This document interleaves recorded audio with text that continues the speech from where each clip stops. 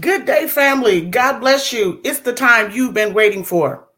Senior Talk with Clara Hubbard, your resource and information show for people getting better with age. Well, we are in the momentum of one of the most anticipated movies coming to your local theaters on tomorrow. That movie is called none other than Loud Mouth. This is the movie adaptation, and it's not an adaptation, it's a real life experience of the Reverend Al Sharpton, his career, his activism, and I am so honored that he's going to be joining us shortly. Thank you to all of our friends. Thank you to my sister, my TT, I would say, Maureen Forte from the National Action Network, Chicago. We're going to pack out Cinema Chatham tomorrow, and it is going to be a phenomenal, phenomenal experience. I want to share it with you, but I can't wait till the Reverend joins us. Of course, he's busy, and we appreciate his time today. But let me tell you, this movie is going to be totally impactful because let me tell you, life is moving, and I can only tell you that I am so honored to have Reverend Al Sharpton with us today. God bless you, Reverend Al. How are you this beautiful day? Oh, God bless you, Sister Clara Hubbard. I'm doing well. I thank God that we have been able today to see Brittany Griner released from Russia. We were on that issue many months ago. And in fact, came right there to Chicago for the WNBA All-Star game and had a lot of her fellow players stand with us. So when the White House alerted us it was imminent, and then they announced it this morning, I've been back and forth all day with that, and I'm very happy about it. But I'm excited that you and your family is making sure that the highlighting of this film is happening in Chicago. It means a lot to me. And I said, busy as I am, I've got to go and take a few minutes with Sister Hubbard because she's standing up for doing what's right, as you always do. Well, I most appreciate you. But let me get to this. Today, people have been calling me because they know the anticipation of this film. And I had the pleasure of being at the pre-screening in October. And I want to tell you first, let me get the shout outs from them to me, through me. First, I was on Chili Mo's show this morning. So he told me to tell you hi. Then, in addition, we had Bishop Phillips. All right. We were all through Jimmy Dockery. So all these people are saying hello, hello. Tell them we love them. We appreciate it. So I just had to get those shout outs. But let me say, thank you. I'm going to start from the beginning because this is my show. I want to tell you this. I want to thank you. I'm sorry, I got this allergy I think I'm working on. But I want to thank you for, first of all, being as transparent as possible in this film. I have told everyone, because this is a high election period, and this film should be a catalyst for anyone who's looking to go into activism and serve our city and state. That's how I viewed it. So that's my personal view. Your transparency, those that you showed how it is to be an act and put your face in front of the thing that you're serious about. Right. So as I say, I don't meet about the next meeting. And that's right. what you stand about. You don't meet about the next meeting. You dive in, and if it's not for us, we'll find those who want to go with us. So right. I was very excited about that. So let me just go back. I had a few notes from the film, and I want to get to the beginning. You did talk about in this film the experience of your childhood, having been named after your father, and that whole scenario people will find out more about. Having seen the film and, of course, been a part of just watching your career, what did Al Sharpton Jr. do? How did you take that situation and create a better name for the world that you're serving in today? I think that when my father left us, when he was a pretty good businessman, and he abandoned us, and we had to leave the house and lost the car, the Cadillac, and all.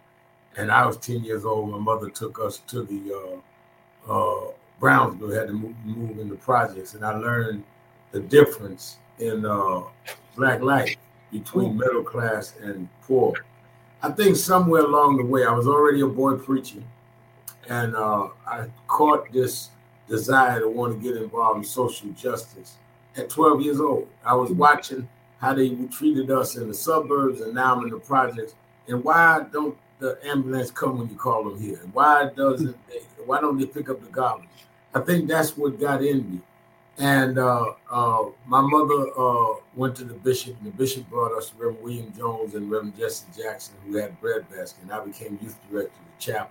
Mm-hmm. And as it went on, I never had a feeling that I was called to pastor a church. I felt like, Dr. King gave up his church in Montgomery, went home, co-pastored his father's church. Jesse never pastored the church. I felt I had that calling. And somewhere along the way, to answer your question, I said, rather than be ashamed of what my father did, he had a child with my stepsister, I'm going to make Al Sharpton's name mean something to my kids. And I think that the lesson I would encourage people is, rather than be ashamed of the name you have, turn it around and turn bad into good. What man meant for bad, God will make good. Amen. So I have so much I want to say, and we're gonna make it impactful while we're here. You mentioned in a previous interview I was watching with Oprah, and that interview said that when they invest in you and have no guarantee, but they don't even know if they're going to get a return on that investment. So knowing your mother, having had that such will, you know what I mean? How do you take that will, and how do we don't know, because we're a lot of us are investing our time and energy. We don't know if anybody going to hear us, but we just hope that one person gets it. You know what I mean? So how do you take that statement and make it a public statement today? I look at the fact my mother used to take me around to preach when she was on welfare. And she always would tell me, don't worry about where you come from. Don't worry about your daddy ain't here. Life ain't about where you start. Life's about where you go. Yes, sir. You hold your head up, boy, and make me proud. And by the time I really started getting old, my mother had dementia.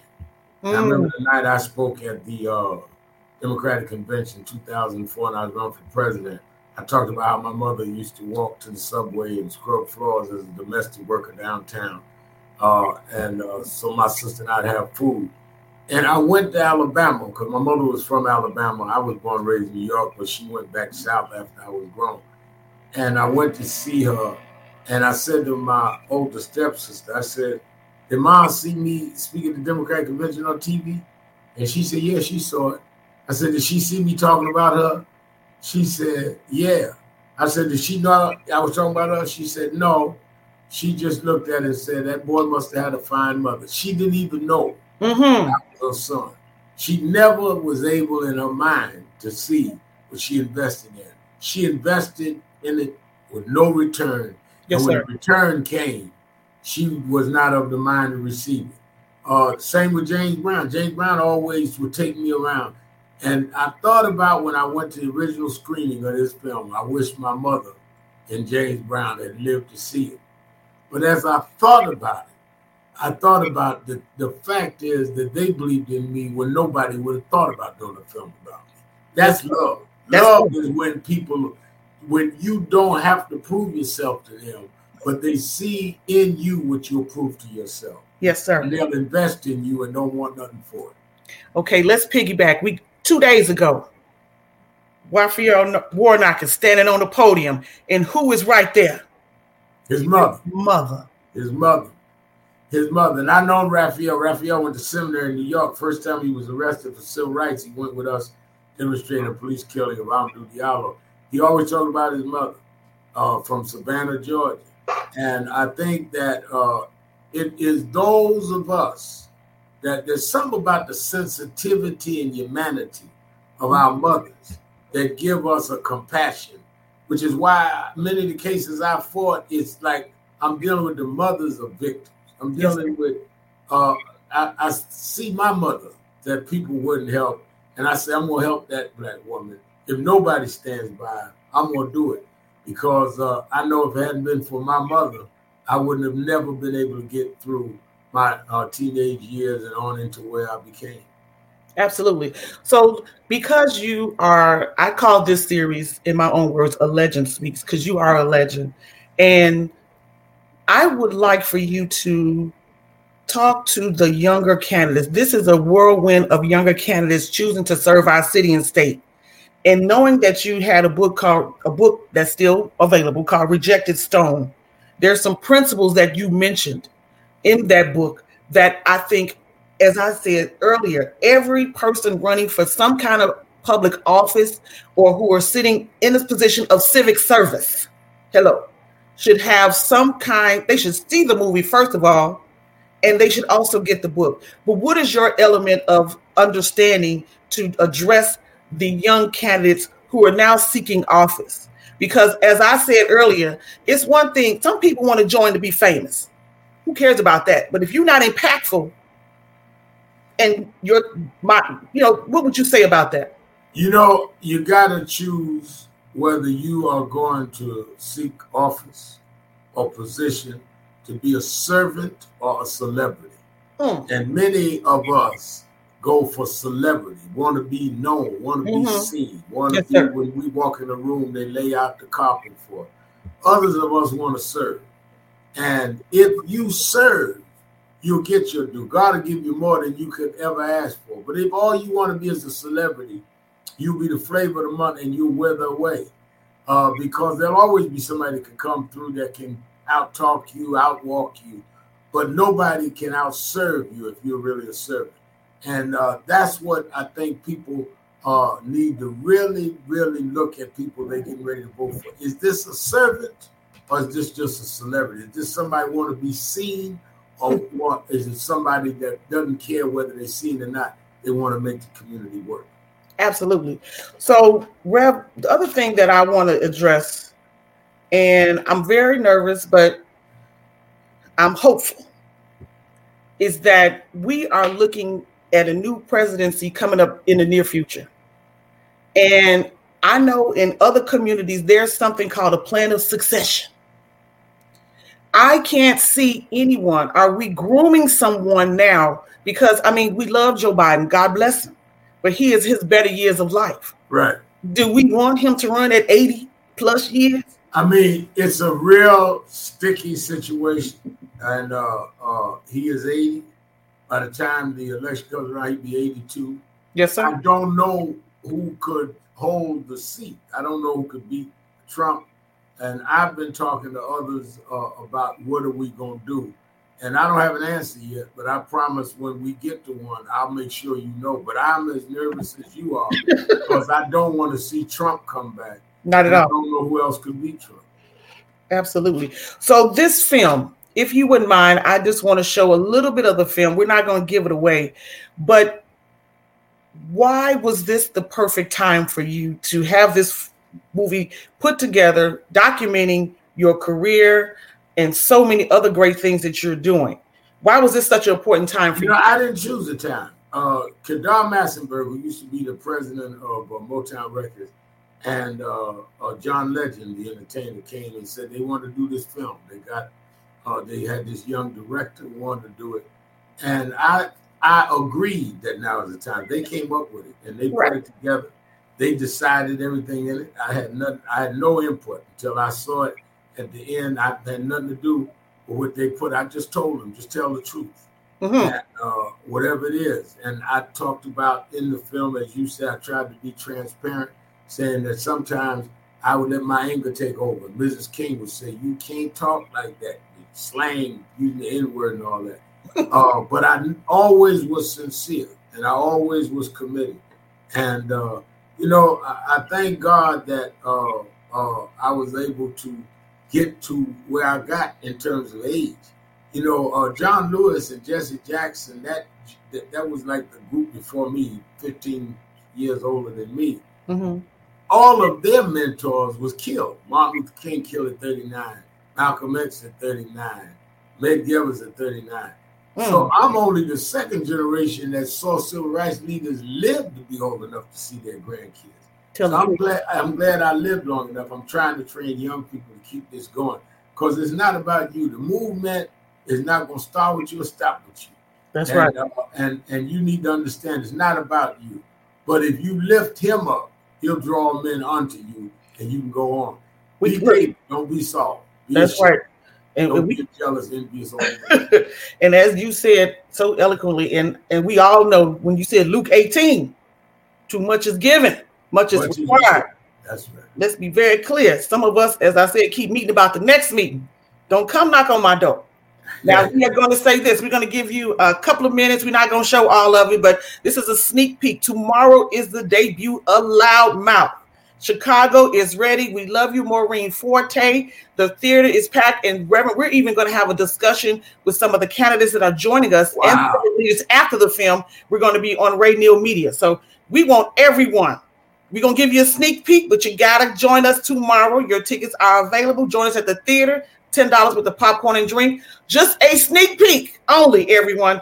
Stay tuned. We'll be right back here on Senior Talk with Claire Hubbard. God bless you. Yeah, Mike, Chris did a walkthrough with the police. So is the concern a shooter? We get threats all the time. I'm not going to not do the rally. Come on, give me your name. Reverend Sharpton, chairman of National Youth Movement. We just buried a boy, and the only thing he did wrong was he was born on the wrong side of the tracks. In New York City in the 80s, what we wanted to say, people did not want to hear. So you had to be loud because you were not invited to address the public. This is the beginning of a civil rights movement in New York. It's all the media's fault. These things should be kept quiet. Now shop and go home. They will say that we are exasperating racial tensions, but the people know the truth. George Floyd's story has been the story of black folks. We talk about calling for a big march. We won't put 200,000-300,000 people in Washington. If the question comes from the media about looting, he wanted to pass to you to set the tone. Couldn't breathe.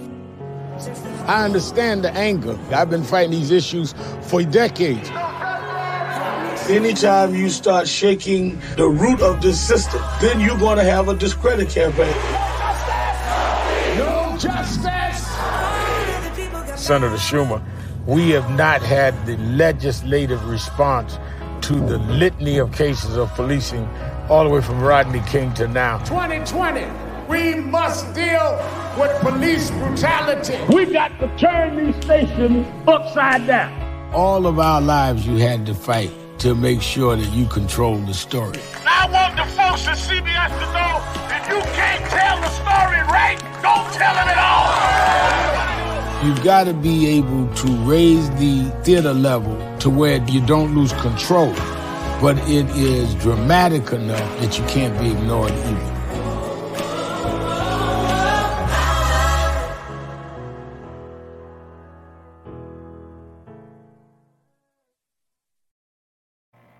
Well, family, I can tell you this. There was power.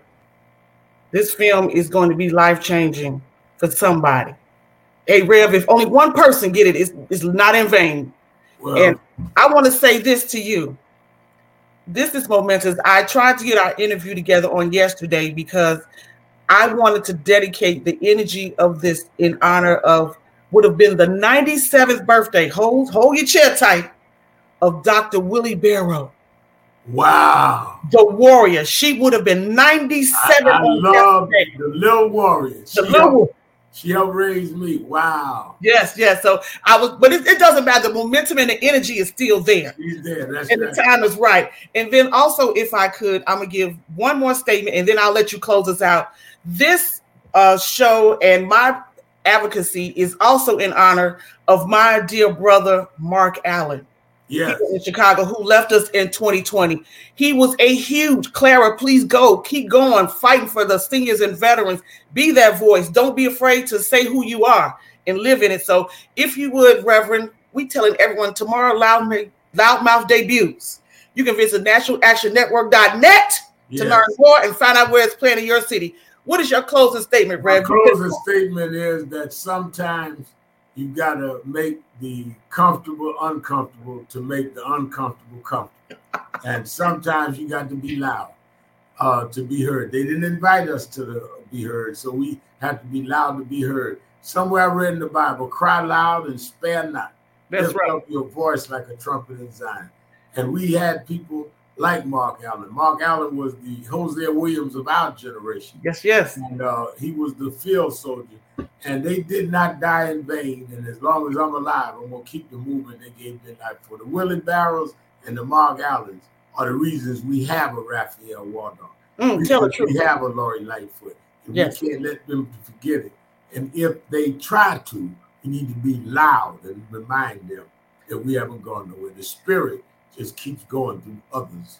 Yes, from indeed. one body to the next. And thank you, Clara Hubbard. My pleasure. But no, they did tell you, Rev, you have a statement that came out. You said, I am a loud mouth. I am a loud mouth, and I am proud to be a loud mouth. All right. Congratulations. God bless you. We'll see you soon. All right. All right.